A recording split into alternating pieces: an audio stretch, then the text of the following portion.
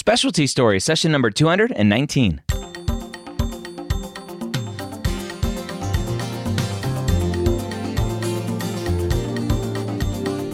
Whether you're a pre-med or a medical student, you've answered the calling to become a physician.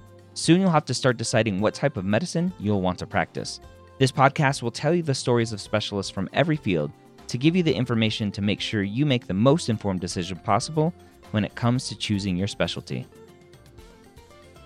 Welcome to Specialty Stories. My name is Dr. Ryan Gray, your host here every week, where I get to talk to amazing physicians about their specialty. This week, we're talking to Dr. Kenesha Campbell, an adolescent medicine physician, about her specialty, what she likes about it, what she doesn't like about it, what exactly is adolescent medicine, and why it's different than pediatrics or maybe internal medicine. We're going to talk all about adolescent medicine with Dr. Campbell right now. We start the conversation by talking about how Dr. Campbell first became interested in adolescent medicine. I became interested in adolescent medicine in med school. I always knew I wanted to do pediatrics, but I wasn't sure kind of what specialty in pediatrics I would do. But I realized that just, going through my kind of day-to-day patient interactions, I really loved interacting with adolescent patients the most.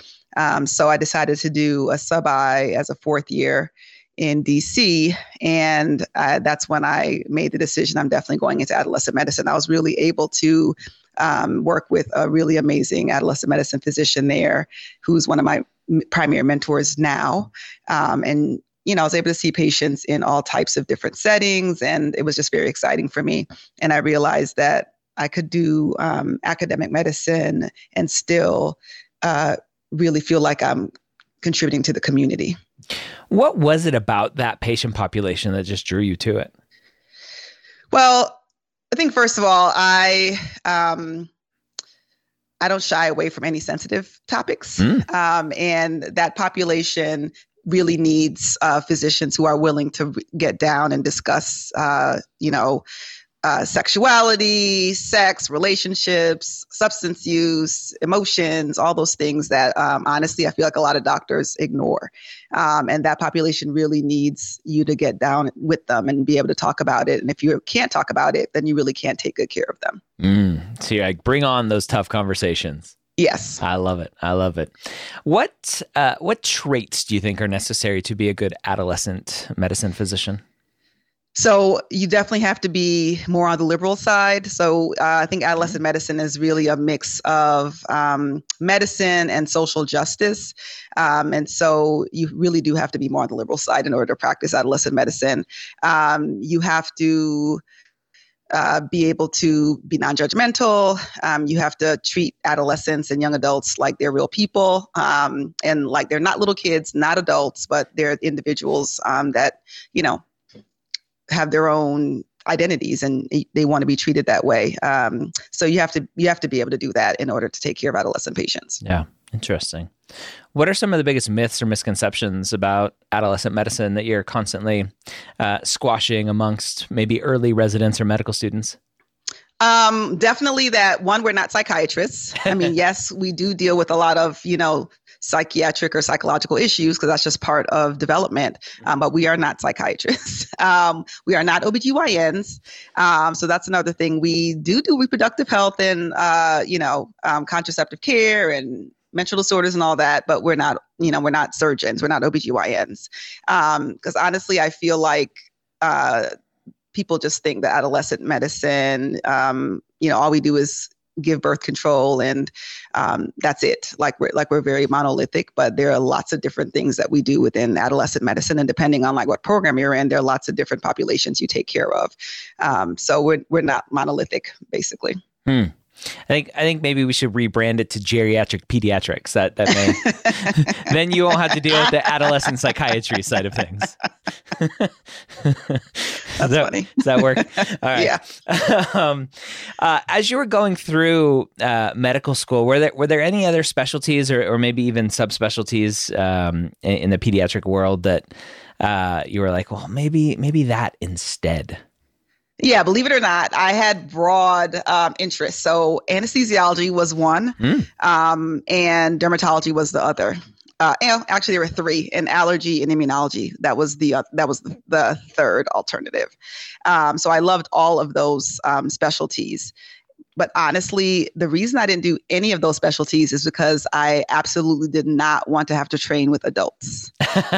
And all three of those specialties required at least 1 year training with adults, and I honestly wasn't willing to do it. Okay, and not training with adult colleagues and mentors, but the adult patients. Adult patients, I was not willing to do it. I always knew I was like, no, pediatrics only. Yeah, that's interesting. What is it about adult patients that turned you off? Well, it's more, you know what? They're set in their ways. So yeah. I think that adolescents are still developing and growing. You have a lot of opportunity to make a difference and help them to become, wonderful adults, as wonderful as they can be. But adults are already adults. And so they don't change much. And that for me would be very frustrating, that I wouldn't feel like I had as much impact as I would want to have. Yeah. I've had that conversation with actually pediatric surgeon subspecialists. And a lot of times it's a very common mentality of the kids, like they have some sort of syndrome or some sort of difference, congenital difference that they were born with. Adults, a lot of times they do it to themselves. And I just don't like that. And so I want to help the kids. Yeah. I mean, even most of the adolescents don't necessarily have syndromes, but they're still able to help shape them. Yeah. And that's really what, draws me to it. Yeah. Well, let's talk about that. So a lot of adolescent medicine and even younger internal medicine patients, typically, hopefully, they're healthy. They don't need to see a doctor, right? Outside of preventive medicine and annual checkups and stuff for specific patient populations. Why do patients come and see you? What are you normally treating and seeing patients for? So I see patients in several different kind of arenas. So inpatient, subspecialty outpatient, and primary care outpatient. So primary care patients come for all the reasons primary care patients come for: well visits, sick visits, things like that. So I only see adolescents within primary care.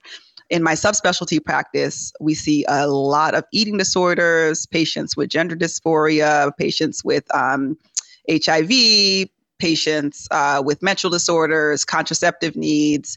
Those are primarily the topics. Maybe, some depression, anxiety, things like that, but it's usually somehow linked to another disorder, like a somatic disorder or something like that. Okay. Why a student listening to this may hear that and go, why two different clinics? Why not just one clinic? It's primarily billing. For billing purposes is why they're split. Okay. Interesting. The wonderful world of insurance. Yes. It has too much control over us. Yes.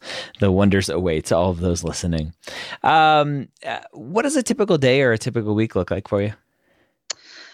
So I have a mixture of responsibilities. So I'm 50% clinical and my other time is administrative time. So my clinical time, primarily I do primary care clinic and subspecialty care clinic every week. Some weeks I'm on the inpatient service. We have 3 full inpatient services in my institution that are just adolescent medicine. So those are very busy weeks. And then my non-clinical time, I'm the medical director of both our primary care and family planning clinics and our subspecialty care clinic. So it's a lot of admin with that. And then I also work on diversity, equity, and inclusion projects as well throughout the institution. Yeah. What else? You're not busy enough. Let's add some more to your plate. That's amazing. For the student listening to this who's interested in working with their hands, is there a lot of procedures? Are there a lot of procedures in the adolescent medicine world? There are not a lot of procedures. However, we finally do have some procedures that we do. So we provide LARC services, so long-acting reversible contraceptives. And so that's pretty much the only procedure that we do in adolescent medicine. So we do progestin-only implants and intrauterine devices. So those are the procedures that we do in adolescent medicine. But It's definitely not heavy on procedures. Yeah, interesting. What does call look like for you? When we're on call, we do a week at a time, so 7 days at a time. You work, it's probably 50 to 60 hour weeks, depending on how busy it is. We have fellows, so for the most part, our fellows take call most nights, and two of the attendings take call 2 nights out of the 7. So we don't usually take overnight call. We're just basically there to back up the fellows at night, and then we work during the day and see the patients in the hospital. Nice. One good use of the hierarchy. You stay awake. I'm going to sleep. Do you feel like you have enough time for life outside of the hospital and clinic? I will say that as I get older and realize how important life outside of work is, I kind of make more time. And I'll also say that the pandemic has really kind of made that happen. So before the pandemic, I never, ever worked remotely. That wasn't even, I don't think, an option that anyone knew existed. Yeah. But since the pandemic, I work remotely at least 2 days a week. And so that has really given me a lot more flexibility in my schedule. And it's been great. So even if I have clinic in the afternoon, like I'll be at home in the morning, so I won't go in the morning. So I have a lot more flexibility, and that really helps a lot with work and life, and trying to create some type of balance between the two. Amazing. Silver linings. There's lots of silver linings with the pandemic. There are. Absolutely. What does the path to be an adolescent medicine physician look like? So you can come to adolescent medicine from several different specialties. So you can be pediatrics, OBGYN, family medicine, internal medicine, and medicine and pediatrics combined. So you can come from 5 different specialties, and then you have to do fellowship, a 3-year fellowship in adolescent medicine, to be, board eligible for it. A 3-year fellowship. 3 years. Every fellowship in pediatrics is 3 years. Yeah. And believe it or not, we have had people come through and do 2-year fellowships who were in family medicine and internal medicine, because they have that option in those specialties. Yeah. And it wasn't enough time. When they finished, they really weren't quite as ready as they needed to be. Interesting. What now I'm intrigued. What is missing from a normal pediatric residency that you need an extra 3 years for adolescent medicine? What is different in that body of an adolescent? So the first thing is, if you're in a pediatric residency, a lot of people barely see adolescents in their residency. Yeah. Like I've had residents come through and they're, second year residency, and they're like, yeah, I've had a handful of adolescent patients the entire 2 years of my first 2 years of my residency. Yep. So that's the first problem. I think a lot of residencies also foster like fear amongst the residents about adolescents. So they don't really they don't delve into it at all. Yeah. So that's the first thing. Second thing, what we specialize in, you don't learn eating disorders in pediatric residency. You don't learn menstrual disorders. You don't really learn contraception, how to actually give it yourself. Mm-hmm. And then just, I think developmentally, they just don't focus on adolescents. So people have no idea how to take care of adolescents a lot of the times. So we have to do a lot of education for pediatricians, kind of to help them to understand how to take care of adolescent patients. So it literally is geriatric pediatrics. It literally is. We don't know. And it's just reverse. Like in geriatrics, those patients are wearing diapers and need extra care. Yeah, I got it. So how competitive is that world of adolescent medicine for a fellowship? Yeah, so it's not competitive in general. So, typically, pretty sure last year, fellowship spots did not fill. However, if you want a good adolescent medicine fellowship, that's very competitive. So the top programs are competitive, but in general, it's a small subspecialty for various reasons. Mm-hmm. First of all, a lot of people don't like adolescents, which is crazy. So for those of us who like it, I'm like going to adolescent medicine, because you're the only people that like adolescents apparently that are out there. So a lot of people don't like it. It's 3-year fellowship, and the pay is not like the best. Yeah. So for those three reasons, you really only people that love adolescent patients go into adolescent medicine. Yeah. There's similar to the gender pay gap out in the world. There's the pediatric pay gap. Yes. You add pediatric onto any subspecialty, Yes. automatically you get paid less. And it's automatically. It's Yes. sad. There's Mm-hmm. actually real world repercussions that we saw this week with Tufts Children's Hospital announcing that they're closing just Yes. out of the blue and Yep. switching all of those inpatient beds to adult because adult they're paid more. Yep. It's sad. It makes no sense. People who make the rules don't think about kids or adolescents. So it's tough. I mean, we need some more people kind of in office who, are more aware of these issues. Yeah.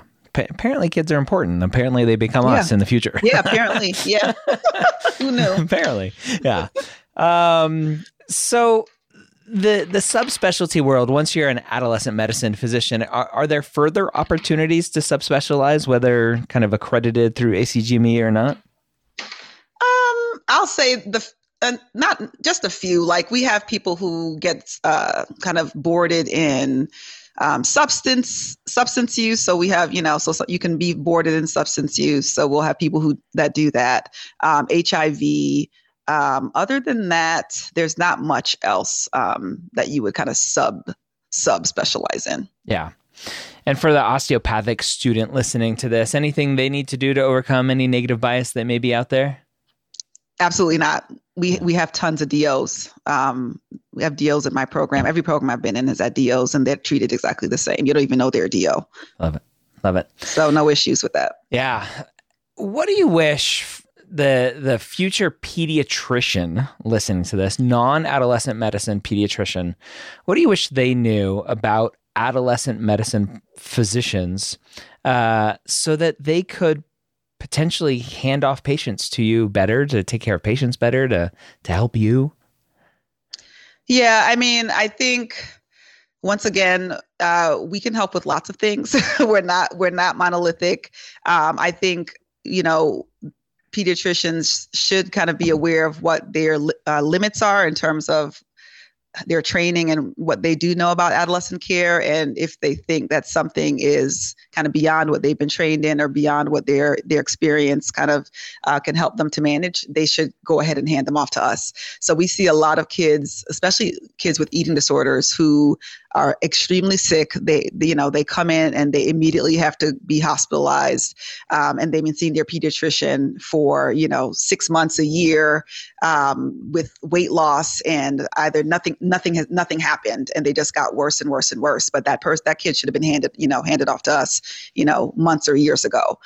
So we get them in a really bad place because, pediatricians weren't really trained on it, so they don't really understand. So it would be really great if pediatricians could, get kids to us sooner before they're severely ill or they're really kind of stuck in their illnesses, and it's really difficult to treat them at that point. Yeah.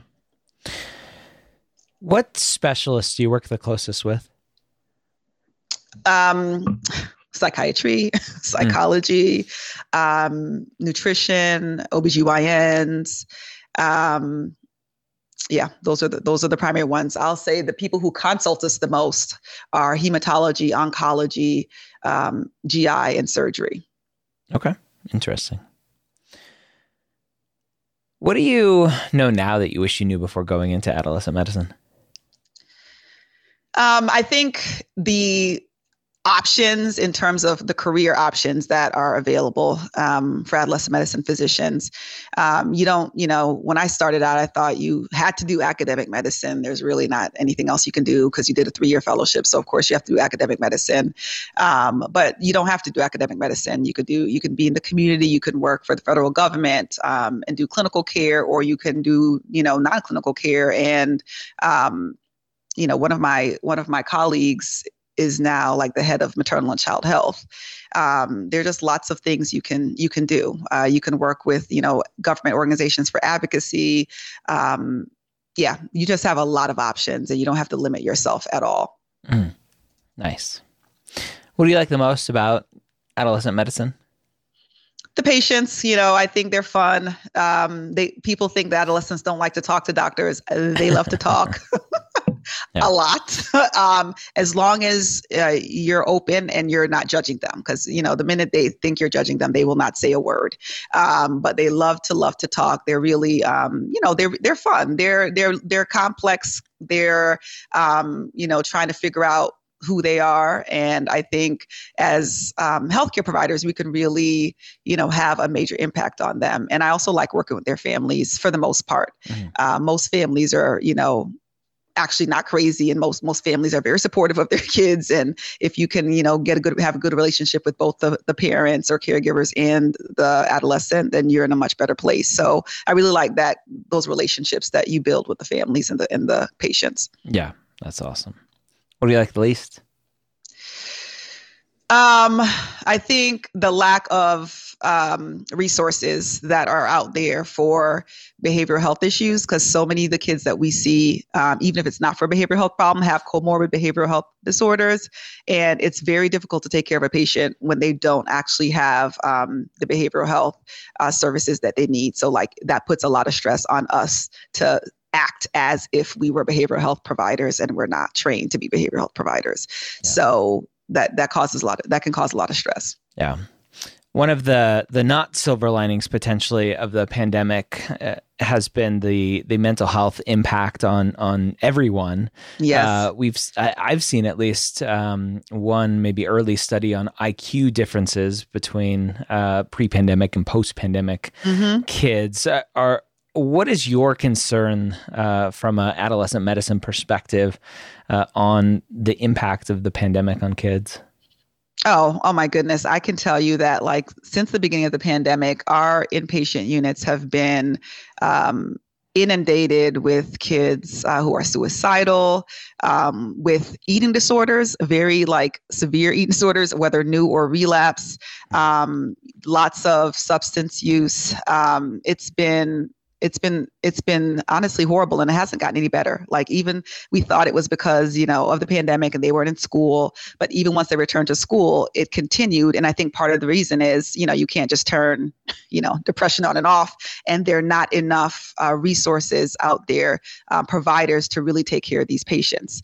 And, there's so many other complex things going on with their families, and they're witnessing, death, and it's just been a really horrible time. So I'm very concerned about the long-lasting impacts of the mental health crisis that the pandemic has caused. In addition to what you alluded to, which is educational deficits, we know even health disparities in education. So kids who are, my kids who are high SES, they seem to do well during the pandemic for the most part, but even those kids probably are going to have an IQ gap. But my kids who are lower SES, they didn't learn anything. So they basically missed out on a year at least, if not more, of instruction. And they were already behind to begin with. So I'm definitely concerned about the long-term impact of that educational gap, because I don't know that that's going to be made up. Yeah. Yeah. I hope and pray that there's a silver lining, that with technology, the kids from a lower socioeconomic, lower SES standpoint, hopefully they still had access to a phone, a tablet, or something, to where they'll get the technological exposure that we normally wouldn't think, oh, that's great, just spend the day on the tablet. But I'm a huge tech nerd. Yeah. I don't care that my kids are on the iPad, because they're learning, they're interacting. And right. And that exposure hopefully will lead to them maybe going and building the future viral iPad app. Maybe. Maybe. That's the hope. That's the hope. Hope and pray. Yeah, that's if we could only hope. Do you see any major changes coming to the field of adolescent medicine that may impact the field in the future? I think, over time, I think our field is definitely growing and expanding. I think we're becoming a lot more multidisciplinary. We're now international. The Society of Adolescent Health and Medicine is a very large organization now that's international and includes, people from not just, physicians or nurse practitioners, but, educators and social workers and psychologists and nutritionists and anyone who, cares for adolescents and is really passionate about adolescent health care. And adolescent outcomes. So I think we're just going to continue to grow and expand, and we're going to try to broaden our impact and not just focus on kind of the medical issues, but all the broader issues that impact kind of really kids and adolescents in our country and abroad. Love it. If you had to do it all over again, would you still be an adolescent medicine physician? Yeah, I would. I love the patient population, and honestly, we work really hard. And if you don't love the patient population, sometimes you're going to say, you know what, I don't want to do this at all anymore. Yeah. So I think I'm passionate about it, and I don't think I would have been happy doing anything else, even though I did, dabble in some of the other specialties. Yeah, and I think that's such an important key that I think a lot of people in general picking a career, and then physicians in particular picking a career, pick something for other reasons than I really enjoy it and it right. excites me every day, and I'm passionate about the patient population. They pick something either because their board scores allowed them to, or because a different subspecialty paid more. Yep. And then people are burned out because in medicine, it's really hard to switch careers, switch specialties. Yes. And so it's so refreshing to hear, even though you work a lot and pediatrics is paid less, you love what you're doing. And so you're happy. Yeah, I do. Yeah. And I think there are always kind of leadership opportunities and growth opportunities, and, you can make more money eventually. Yeah. You know what I mean? You'll get there, but that can't be the primary. If that's the primary reason, you are going to just be unhappy and get burned out. Yeah. One way of making lots of money apparently is podcasting. I'm still trying to figure that out, but you have also been involved in a podcast. Talk about your podcast.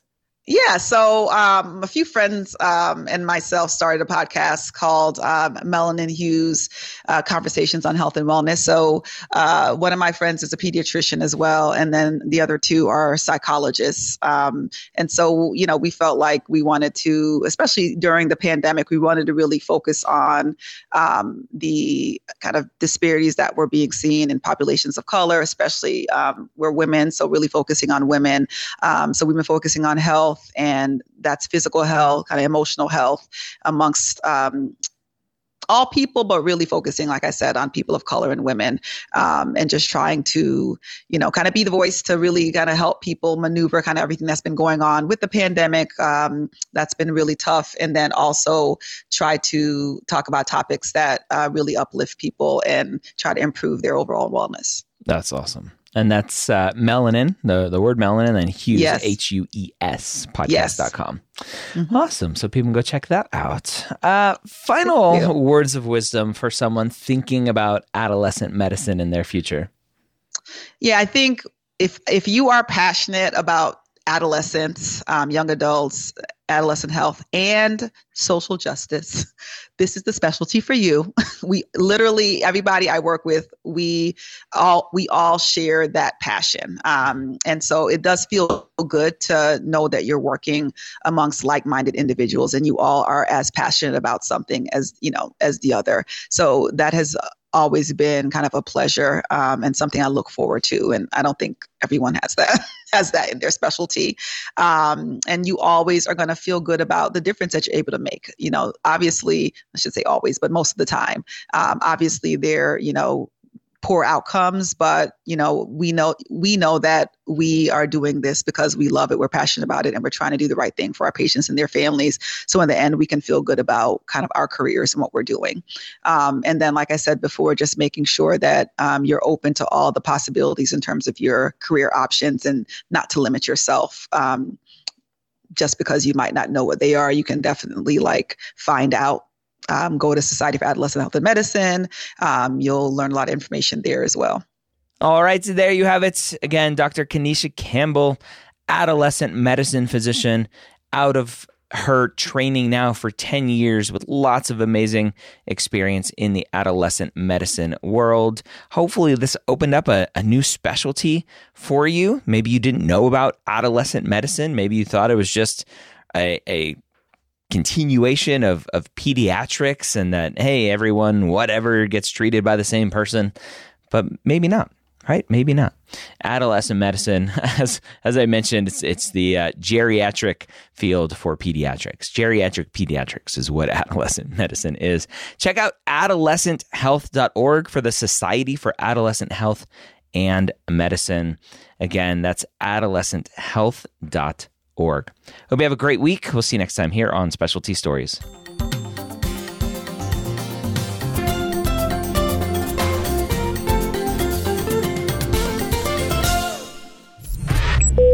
This is MedEd Media.